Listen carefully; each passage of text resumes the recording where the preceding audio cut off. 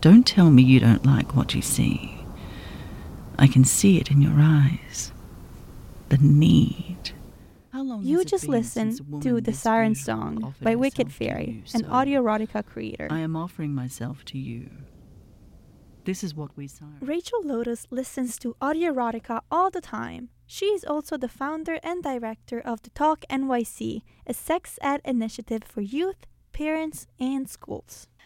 Because there is such an absence of quality sex education for so many young people, there is this gap to fill, and porn often fills it. Lotus says mainstream porn very often provides a limited and curated snapshot of what sex in real life is like. It's unrealistic and sometimes even dangerous. A huge percentage of mainstream porn includes violent and aggressive acts. There's not a lot of body hair. There's not a lot of diversity in types of body size, ability, color, race, ethnicity. So yes, it does mislead young people who feel like, should I look like that? Should I sound like that? Should I be turned on by that? Should I be asking my partner to do that to me? Is my partner going to expect that I will want to do that? But Lotus says audio erotica is much different.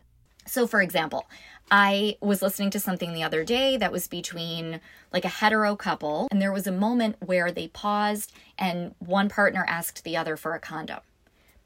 Don't see a lot of that in mainstream porn. Many of the creators of audio erotica are anonymous. Why? Well, creators say one reason has to do with privacy and distancing who they really are from the characters they play. For me, it is acting. It is sound design. It is it's work. So for me, it's all about sort of performing. I'm not trying personally to get intimate with whoever's listening to my content. That was Eli, an anonymous creator known as This Guy Eli on the audio erotica platform Quinn. He says the choice to remain anonymous also allows him to be whoever his listeners want him to be. I make as much of my content as possible M for A, male for anybody. I do as much as I can to remove gender and body descriptors so that as many people as possible can appreciate the content. Wicked Fairy takes a similar approach. They know that I'm Caucasian. They know that I'm obviously Australian and that I have long hair, long red hair. That's it. So from there on, I can be anybody that they want.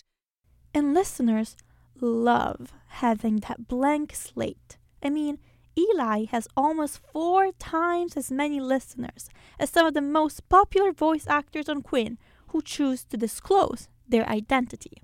So, why do listeners prefer anonymous creators? Psychologist and NYU professor Arthur Fox has a theory. A certain kind of anonymity might be necessary for people to be able to trust in letting another person's voice carry them along into an experience of sexuality. You don't have to worry about the spell being broken. There's no reality like knocking on the door and saying, "Hey, recognize me." Headphones can be the keys that open doors to new worlds. Audiobooks, music, and, well, radio stand as proof. Perhaps it's time to add audio erotica to the list. That this siren will not forget you. Julia Leo, Columbia Radio News.